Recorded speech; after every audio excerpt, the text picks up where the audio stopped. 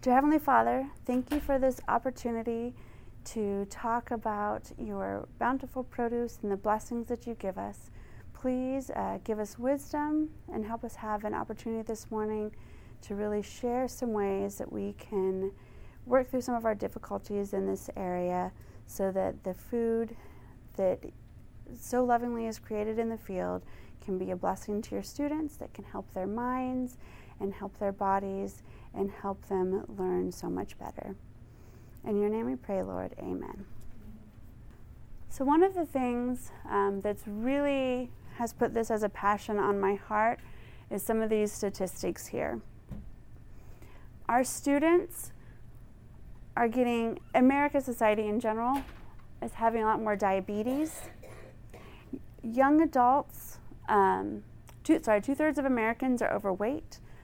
And then in our communities and in our churches, 1 in 6 is food insecure. And I know that we have that problem at our school at PAA. Our kids are getting diabetes at incredible rates. Right now, the projectile is for students that were born in 2000, 1 out of 3 Caucasian. Food insecure is when it runs a whole gamut, whether there's no food at home, but it basically means that they don't know where their next meal is coming or if they're going to have a next meal, or maybe the mother at home doesn't eat dinner so that there's enough food for the kids, so that there's food issues at home where they're not having enough food. And so that's 1 in 6. In fact, at PAA, we had a student, at Portland Adventist Academy here, we've got about 280 students.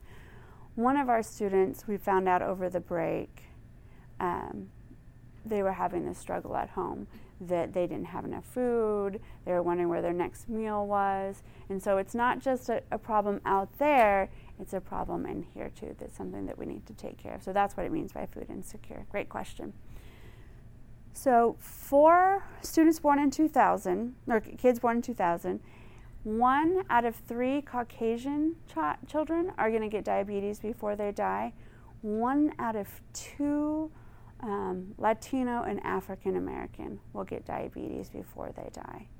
2000 is the first year when it's projected that students will die, I keep saying students because I talk about kids all the time, that children will die before their parents. We are on a horrible crash course with the way we're eating. If you look at the leading causes of death in the United States, which one on those are not food related? Any guesses? Accidents. Yeah, so accidents is one. I mean, if you look at the list, most of them are very directly food related, either immediately food related or has a huge impact. So accidents is one, but I would imagine if you drilled down with accidents, there would be some of them that, you know, your brain wasn't thinking clearly, so you had an accident, or maybe you were alcohol. Yeah, exactly. So there's a whole bunch of, in the accident realm, I would imagine are directly related to your body. How about anything else on there do you see that's not food related? Yeah. Pardon? Suicide isn't directly food related. However, we all know that when you're eating healthy, your body is healthy, your mind is healthy, and there's less depression and there's less rates of suicide when you're treating your body right. There's other issues, but when you're eating right, your mind is clear and you're able to think better. And so all of the top reasons that we die in the United States could be made better if we were taking care of ourselves and eating right. So this is one of the reasons for me that this is definitely a passion and why we need to be doing this. But there's good news. This actually came out, a Harvard study, which is something that we all know, but it's nice to see it out in the world, is that if we're eating healthy, we are going to, if kids get more fruits and vegetables, they're going to eat more fruits and vegetables. So if we show these kids the food, we have it out there as an option, then they're going to eat more of it. One of the things I do at school is I have what I call it is a share table. So I do this for partly for the kids who are insecure. So I have this share table, and I always try to keep a big bowl of fruit on it. Anybody can take something from this table at any time. And this can be something that you can kind of integrate as well. You wouldn't have to just put fruit in it. Maybe you could put some veggies, some finger veggies or something that would be easy for students to come and grab. But I always try to keep a big bowl of fruit there so that's something easy for them to grab. So I try to keep that there. I keep this table of fruit out all day long. So I only serve food in a small window. So if I have students that come in early in the morning and they're hungry, then that table is always out there. So anytime they can come into the cafeteria and they can grab a piece of fruit. And then I just try to keep it full. And then part of the idea of the share table, they're doing this in public schools and different places, but the idea of the share table is you have students who are insecure, and then you have students who bring lunches from home and they throw half of it away. So maybe they have some good granola bars in there, maybe they have, which still have a lot of sugar, but granola bars or packaged nuts or something in their lunches. And so instead of the students throwing them away, which they do, students can also put packaged food on there. And so I monitor. There's not a lot of that going on, but that was kind of the idea, is so that students weren't wasting food. They had something out there, and then they could eat it all the time, whenever they wanted to. And I'm going to try to make all these slides available. Any of these underlined in the slides, so you can look at it later, any of the ones that are underlined are links with some information out there. So why am I here? I'm here because this is something that I've been working on for the last few years. It's really important to me. We've got all this great farming that all of you are doing, and we're just not getting this incredible food enough into our kiddos. So I'm here because I'm really passionate about it. I grew up, my grandparents have always had a farm, he's a doctor, my grandmother's nurse, but they always had gardens, and they were always growing something. My father was in the military, so we moved around a lot. So we didn't always have a great opportunity for a garden, because once we started to get it rolling, it would be the time to move, especially since my family loves fruit, and that takes a little bit longer to get established. So unfortunately, growing up, we didn't always have a great garden. But it's something that I've been around. I was in the military, and then after the military, I got out and used my GI Bill to go to culinary school. So I went to culinary school, and so I'm coming from that perspective. I've had professional training in culinary, and so I just think that we're just not doing a great job in our schools with our food, and I think there's so much we could do to do better. And so it's kind of been my mission for the last couple of years, and I'm continuing on with that. In fact, 2 weeks from now, who knew that we had an Adventist Food Service Association? I just found out, and I've been working in one of our larger schools for 2 years, and I had never heard of it. So another part of what I want to try to do is get some tools out there through the Adventist Food Service Association with some recipes and some of that. So if you have ideas on how we could help get that message out, are there struggles that you're having that we can kind of work on pushing from the top down? Let me know about that too later, and we can work on that as well. So in order to make this happen, we've got to change a little bit the mindset of farmers, as well as definitely changing the mindset of chefs and teamwork to really make it all happen. I like what she said here, and we'll talk a little bit more, is she would sneak the sweet potatoes in the chili. That's something, for those of you who have kids that had problems getting the vegetables in sometimes, that's something I definitely do at the school. When I make chili, I add lots of extra vegetables in it. When I'm making lasagna, I put a ton of vegetables in it. So there's a lot of things that the students already like and are comfortable with eating that I add a lot of extra vegetables into. And mac and cheese is one. If you bake sweet potatoes, or if you boil some carrots and puree them in a Vitamix, you can add those into some homemade mac and cheese, and they get that darker color that they're used to with Kraft macaroni and cheese, unfortunately, at home. Or it just kind of gives it that color, and it just adds a little bit of sweetness, which I haven't seen that the kids have noticed or minded at all. And there's all sorts of stuff out there on how to do that and how to make that happen. So this is questions for you guys a little bit, and I'd love to hear from you. So what are some of the struggles that you're having with your kitchen staff to try to get some of those vegetables in? What we were doing in Boulder, which I need to start doing in school, is so some of those vegetables that the kids are unfamiliar with, there's a couple ways to go about it. You can do tasting days, and the more you get stuff out there and having the students try them, especially when it's coming from the garden, there is a huge difference between a tomato bought at the store and a tomato fresh off the vine. It's the difference is incredible, as well as fresh apples and all that. So when you're giving students this opportunity to try some of that fresh produce, especially if they know that it's come from the garden that you have there at school, that's huge, and they get to try that. Now you do still have the challenge with trying to integrate the food into the kitchen, and we'll talk about that a little bit more if you want to just pause on that, but that's definitely a problem.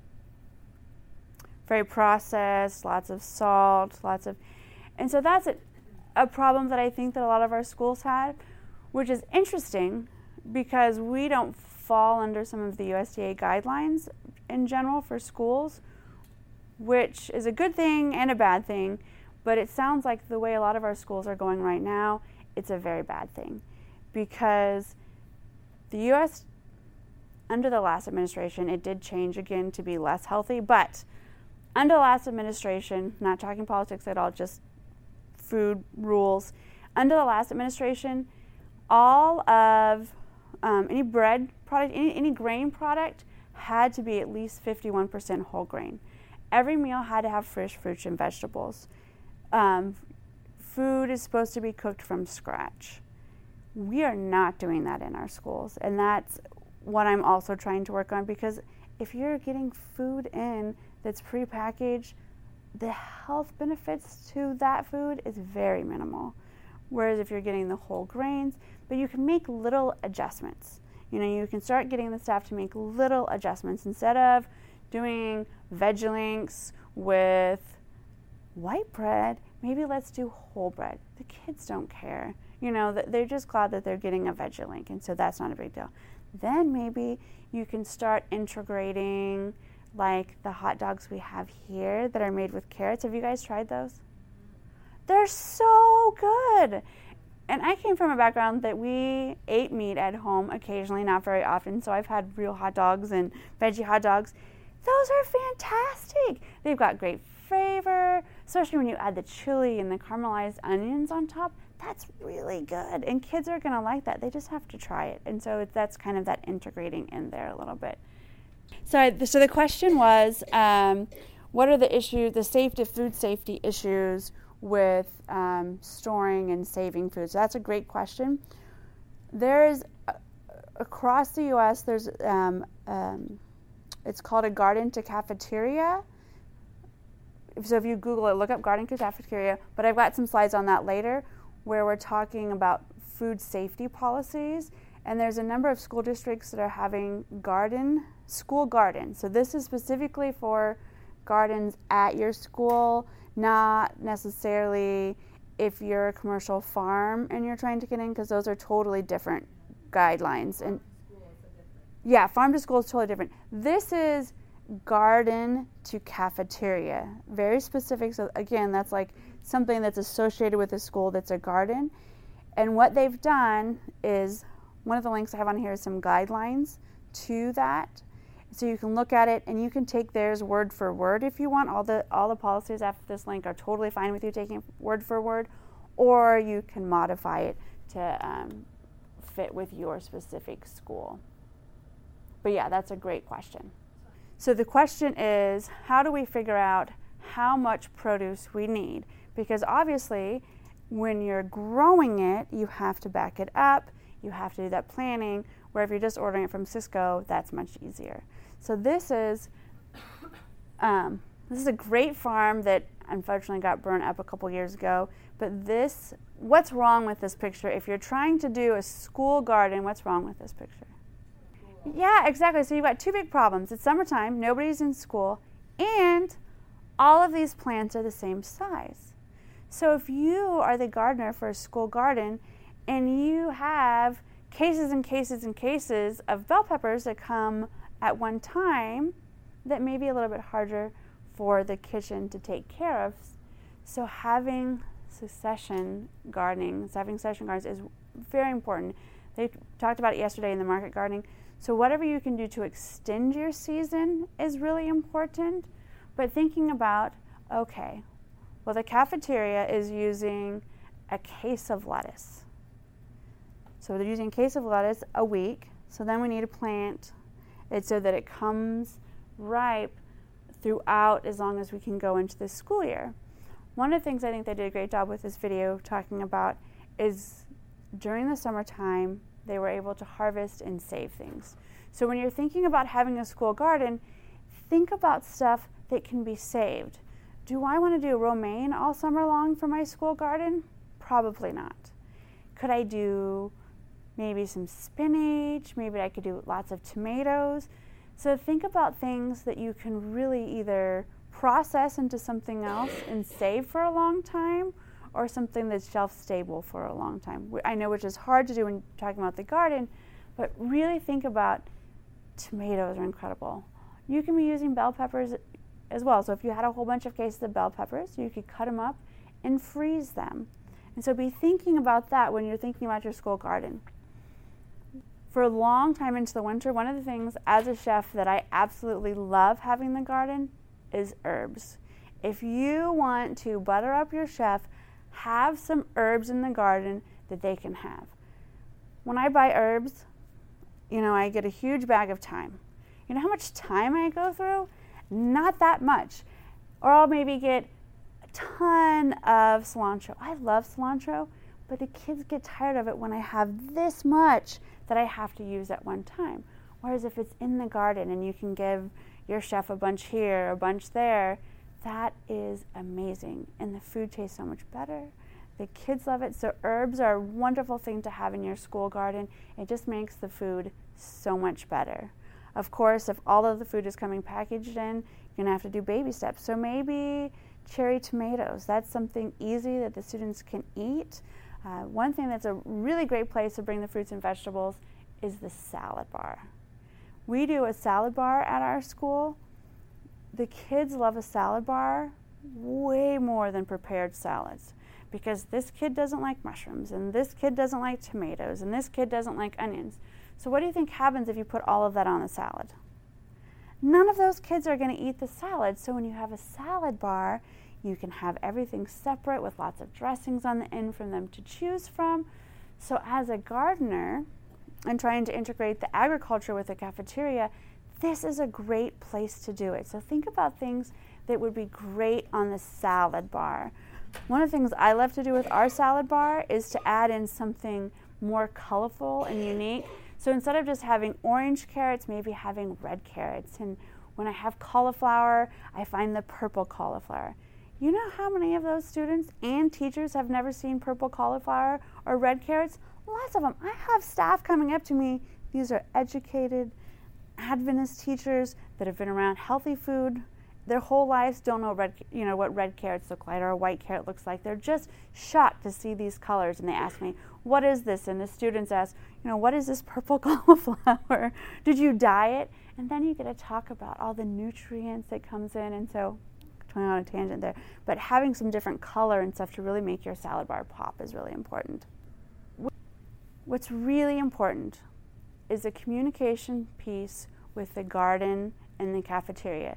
Just because you make a ton of cherry tomatoes and all of these beautiful vegetables doesn't mean the cafeteria has the time or the understanding on how to work with that. So if you can sit down with them before you even decide what seeds you're going to plant and before you even buy your seeds, find out what they're using. And this may, in your case with the carrots and not knowing how much to order, this may take a little time now, as you're going through the rest of the school year. Check in with them and say, hey, here's some things that I think I can grow, that I have been growing in the past.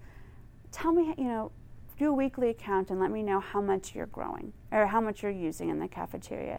And so it takes a little bit of that. It takes a little bit more time because it's easy to just phone up Cisco and, get your order and have all of that, but it's not as good and it's not as delicious and it's definitely not as healthy. The question is, how do you work with the kitchen to really figure out the numbers? And then how, as the gardener, do you work with it to figure out, okay, well, how am I going to make that happen so that I have what the kitchen needs? And that is a great question. Some people who could probably answer that really better than I can on how much to plant would be Darren Greenfield. He's working with Wiemeyer, and he's got a lot of great information. Jeff Berth, who has a garden at Milo, and he's been working with his kitchen there, and they're still building that relationship. This is all about relationships. They're still working on that, but both of those people would be great resources for you, and I'm sure Vivian probably knows some other ones. Oh yeah, so the question was, do I know of any schools that kind of enforced or encouraged or expanded the minds of students to help them eat more fruits and vegetables? So absolutely. The Boulder Valley School District, Berkeley, Napa is now doing it. And so what they do, a great one that's a lot of fun, which is, we could tie Lights of Bible lessons to as well, is Eat the Rainbow. And so it's encouraging students, especially this is one that's big for the elementary schools, is to eat the rainbow. So that you look at the salad bar and you see if you can set up a whole rainbow on your plate of different colors. And they get a sticker, or you can make it a bigger and get a bigger prize, but they would encourage the students to get different colors. And then they would talk about the nutrients for different ones and why it's important to eat the rainbow and why it's important to get some of those colors in. And that was really successful for them. In fact, I was at an elementary school in Boulder, and these students had been having salad bars at the schools for 4 years, and so they were used to it. It wasn't something new and surprising. I came in with a bunch of rainbow carrots, and you would have thought I was giving out some sort of candy with how excited these students were to try these different carrots. But they had also, they've been doing this program for a while, and so it's something that they were familiar with and they were comfortable with. And so it's a marketing process. It's a training process. It's an education process. And that's why, we'll be talking about a little later, it's so important to get your team in. You've got to get everybody into it together. You've got to have that relationship with the kitchen staff, with the admin. You've got to bring everybody together. So as I mentioned before, here is a typical Adventist lunch menu. So looking at this menu from some of the stuff that we've talked about before, in what ways do you think we could add more vegetables into it? I don't want to. You're talking about raw vegetables or cooked? Because the raw vegetables are always there, but cooked. Okay, so let's just talk about cooked then. The raw vegetables, we already know we can put those on a salad bar. Easy. Not that hard to figure out. So how can we add more cooked vegetables into this menu, or how can we make this menu more nutrient dense by keeping the same stuff and the kids comfortable with the normal things? How could we add some more stuff into it? Yeah, exactly. We could add a lot more vegetables in the spaghetti sauce. One of the things that I like to do, and which would also be a great way for preserving vegetables in the summertime, is to make a ratatouille. Does anybody know what a ratatouille is?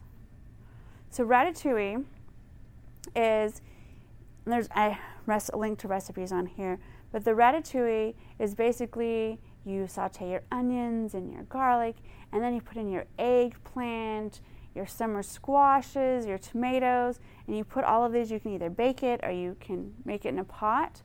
But what's great about ratatouille is then you can put it in jars and save it, and then that can be the base for spaghetti sauce. It can be the base for lasagna sauce. It can be the base for so many things.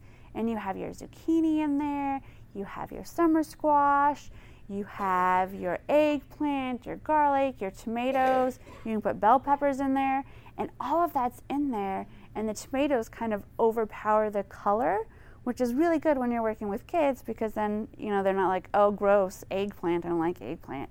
But they can enjoy it because it's something that's familiar. And then you can even make ratatouille, and I like to do it in kind of big 1-inch chunks, and then put it into jars. But then if you're going to make a tomato soup, you can put that in the Vitamix, blend it up so it's a puree, and you have all of those vegetables in there, and it just looks like normal tomato soup. Yeah, absolutely. So thinking about the cool weather vegetables and being able to do a stir fry of them, you can have that on top of your pasta. Like you can make a pasta with a red sauce with it, or a pasta with maybe a cream sauce, or that you could even do with cauliflower if you have the right blender. If you do not have the right blender, it doesn't work. So the question was, how do we get more greens? And I was definitely motivated by that this morning and realizing I'm not getting enough greens in my diet at all. Pizza. What if you made a pesto sauce that had a bunch of greens in it and you put the garlic in it? You don't have to just use basil for pesto sauce. You can use spinach. You can use arugula. I mean, arugula is a little bit harder to get the students to eat sometimes, and you can put kale in there, and that's a good one. Another great way is put it on the salad bar. What I like to do, and there's, I guess, some debate about it, what I would like to do on the salad bar is put some, when I put the kale on the salad bar, I cut it really thin and I massage it with a little bit of olive oil and salt. It makes it so much more enjoyable for the students because it's not quite so harsh and you're not taking the nutrients away and you're adding a lot of flavor. Oh yeah, so that was a great idea from the seven seasons. There's a recipe. Oh, 7 secrets, 7 seasons. The 7 secrets where you can do, there's a bread and you can put a lot of the vegetables inside with the tofu, and then you have it and it looks really appealing. It's something easy to grab. Now again, we need to be, that is a great one, especially when your kitchen team is totally on board and excited about it, because you definitely have to do a little bit of hand holding, a little bit of kind of bringing them into the fold. Because one of the things, even though I love everything from the garden, I want to have organic produce, I want to have fresh produce, but then what happens is bugs. And I may not have enough time in the morning to clean up all the bugs that are in something, which kind of goes back to here, is having bubblers. And I know it's more difficult for the bubblers and washing and have a washing sink. This is something that I know Milo's been struggling with, is you grow everything in the garden and you bring it to the kitchen, you've got this beautiful Napa cabbage and the chef's cutting into it, and what's in the middle of the cabbage? Worms or slugs, which happens when you have organic produce.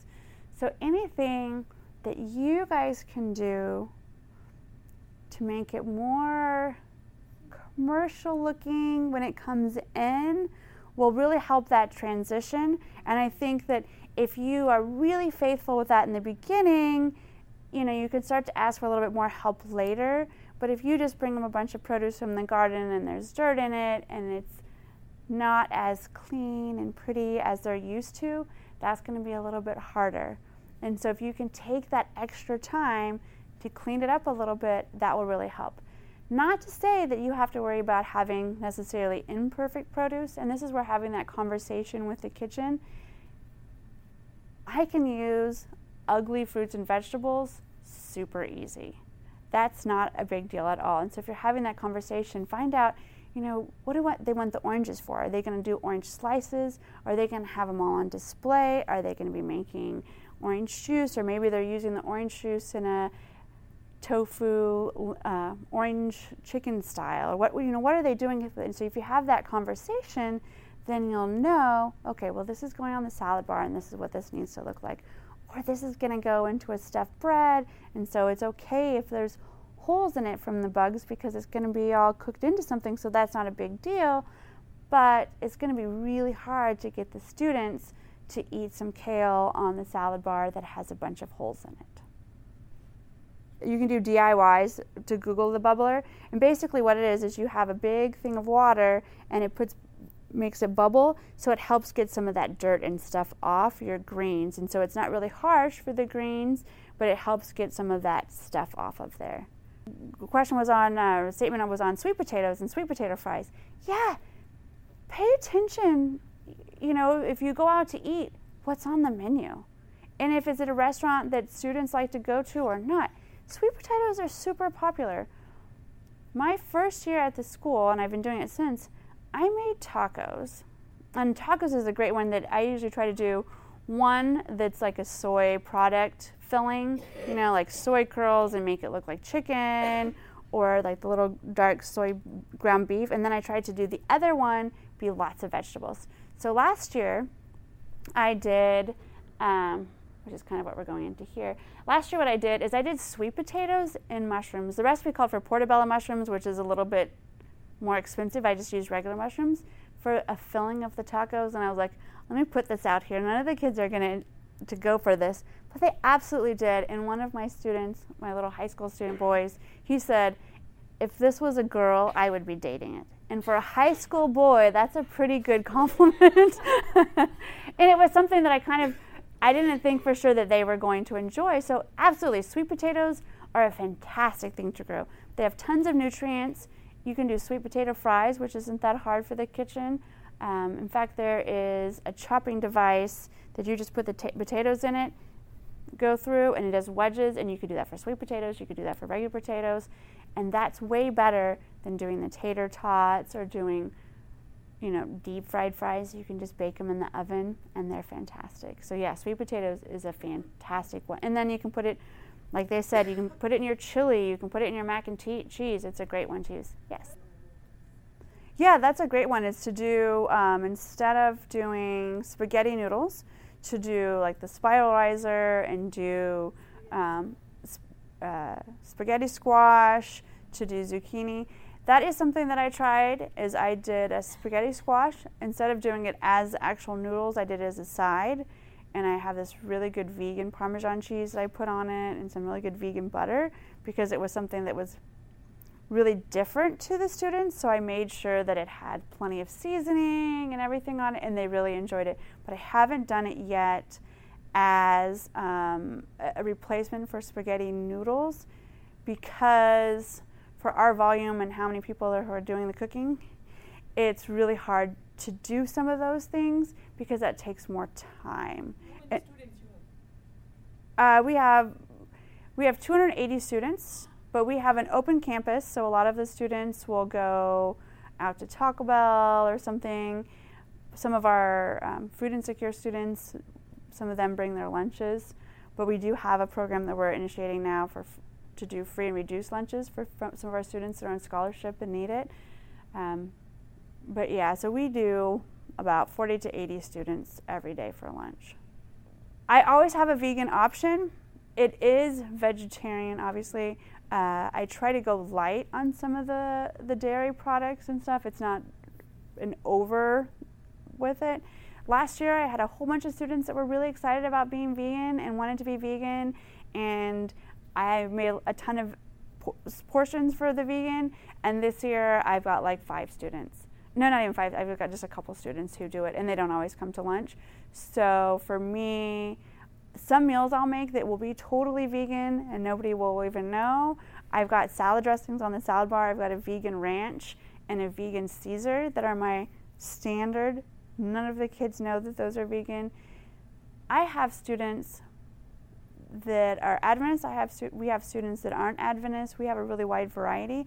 A lot of our students, I don't know what percentage, I need to do a survey and find out. A lot of our students eat meat at home, and so for me, for the situation that I'm in, if I went really hardcore vegan on stuff, I wouldn't be getting as many students in, and they wouldn't be getting as many vegetables, because that would be too weird for them. And so I think it kind of depends on who your audience is. So know your students. It depends on where you're at.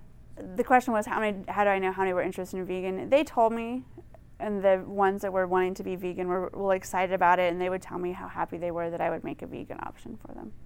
And then I also have students who are gluten-free, so I need to make sure that I don't have gluten options or have gluten-free options for them. So there's a wide variety kind of there that you have to think about. So thinking again about it from your perspective, and you're thinking about your kitchen staff are having to make all of these extra things, so thinking about ways that you can help them integrate your food and kind of build that relationship easier, to make the transition for them easier, because they'll know that once they start serving it, the products are way better.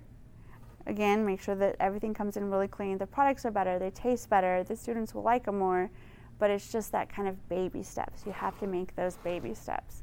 And a lot of folks, a lot of the kitchen folks, especially even at the bigger schools, they've grown up cooking or working in the kitchens at our schools, and we do a lot of processed food. We do a lot of veggie meat. And veggie meat isn't that healthy. You know, it's an alternative, and it's nice to kind of have with things, but our folks are so used to doing that, it's going to be a process to kind of get them to change their minds. Roboku. Those are amazing. Robocus are so fantastic.